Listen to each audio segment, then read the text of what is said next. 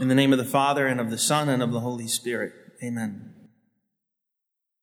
Filled with the Holy Spirit, Jesus returned from the Jordan and was led by the Spirit into the desert for 40 days to be tempted by the devil.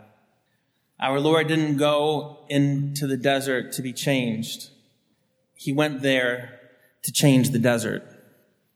Filled with the Holy Spirit, Son of the Eternal Father, our Lord went to show us how to engage in spiritual battle, and also to poke the devil in the eye while he was at it.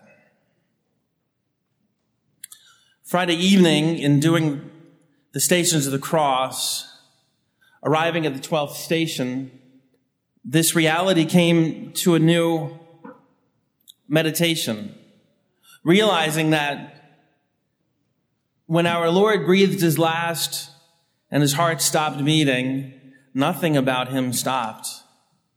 His body gave up, but everything that he did, all of his actions, everything in his soul continued. Nothing about him actually stopped with death. In contrast, then, thinking about my own death, there kneeling in front of the 12th station, was the realization that there's a lot about me that's going to stop the moment that I die.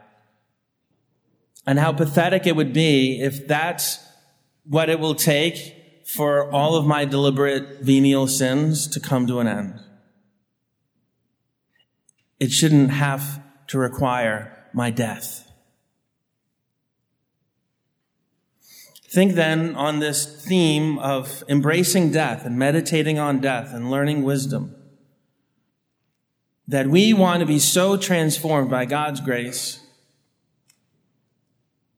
that at the moment of our death, nothing in our heart has to stop. Nothing in our intentions has to cease. And if anything, we just simply grow. There's a beautiful prayer friends of mine pray every night with their family at the end of the rosary to prepare them for their examination of conscience, and then praying the act of contrition, which we all should do at the end of the day. It's a prayer that begins with familiar words, but ends in a different sort of prayer. Come, Holy Spirit, give me your light to see my sins, and give me your help to be sorry for them. Show me why I sinned, and help me never again to sin on purpose. Realizing that we've been created to continue the mission of Christ. Christ came to change lives and to change the world, not just change the desert, to change the water in the River Jordan. Christ didn't come simply to be holy and to be observed, to be without sin. He came to do things. And so our mission as Christians is similar. Our vocation is to sanctify the world, to sanctify that part of the world which is under our governance. Not simply to be absent from sin, absent from culpability, free from guilt.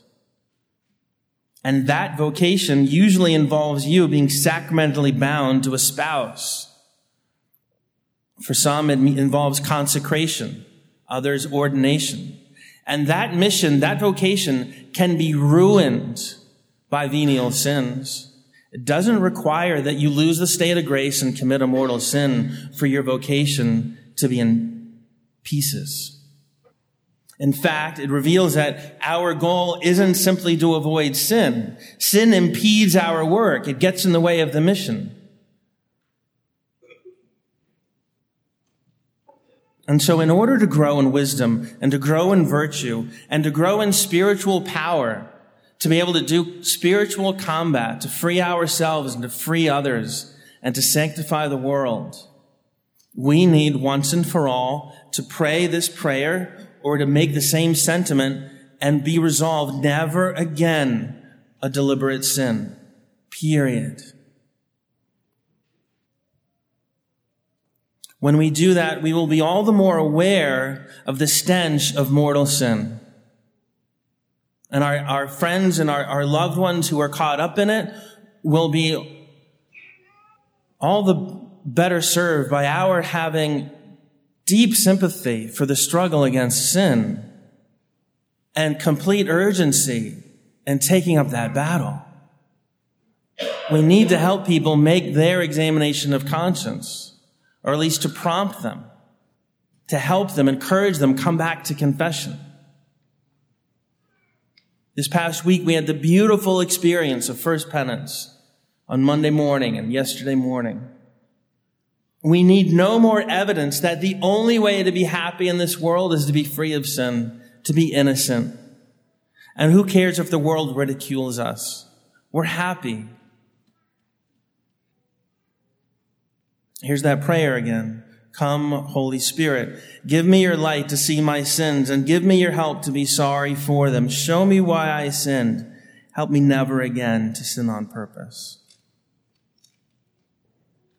For our friends who are caught up in deeper sins, deliberate sins of idolatry, deliberately neglecting worship of God on Sundays and holy days, deliberate in their blasphemies and their curses, to rescue our sins from those deliberate offenses against marriage, neglect of their parents, neglect of their spouses, adultery, pornography, to rescue our sins from sins against life, deliberate sins against life, recklessness, making themselves stupid by deliberate drunkenness, to help our friends be freed from offenses against the truth and all forms of dishonesty and manipulation and corruption. And ultimately to promote a profound respect for everything and everyone that belongs to others, realizing that everyone and everything ultimately only belongs to God. All forms of greed and vanity, covetousness, envy, and jealousy.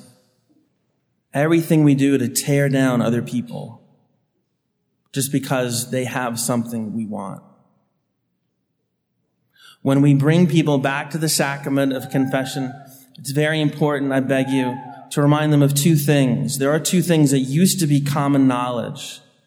And as practical experience bears out, that less and less are they common knowledge. One, in order to be ready for confession, we need to be sorry for all of our sins, not just some of them. And we need to be resolved never to sin again with God's grace. We can be totally convinced that left to my own devices, I will sin again, and that it's only by God's grace that I cannot sin again. We can even be sorry for our sins with the most imperfect contrition imaginable, only because we don't want to go to hell. It doesn't matter how imperfect your contrition is. God can work with that.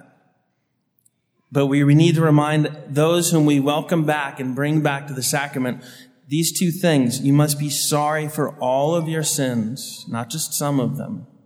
You have to be resolved to amend your life, not to commit them again. Think of the practical implications of that. It used to be very easy if someone came to confession and they couldn't confess in English, but they had to confess in a language I couldn't understand. That's not a problem, because I know that they're sorry for all their sins and they have a firm purpose of amendment. It's wired into the act of contrition that used to be universally memorized because people were praying it every night. It would be easy to tell people, it's fine, go ahead and confess in any language you want. Because I know with confidence they walk in that door, they know they're sorry for all their sins and they don't want to sin again. I'm also not subtly encouraging you to find that priest that doesn't understand English so you can confess to them if they don't understand what you're saying. But when those two principles are universally understood, then you spare your friends from that awkwardness of coming to confession and having to be told, okay, you're on the way, you're not quite ready for confession. Let's pray a little bit. Can I give you a blessing? We want people to be able to go to the confessional with all of the hang-ups and obstacles they already have and know that if they walk in that door, they will be absolved. You can help them.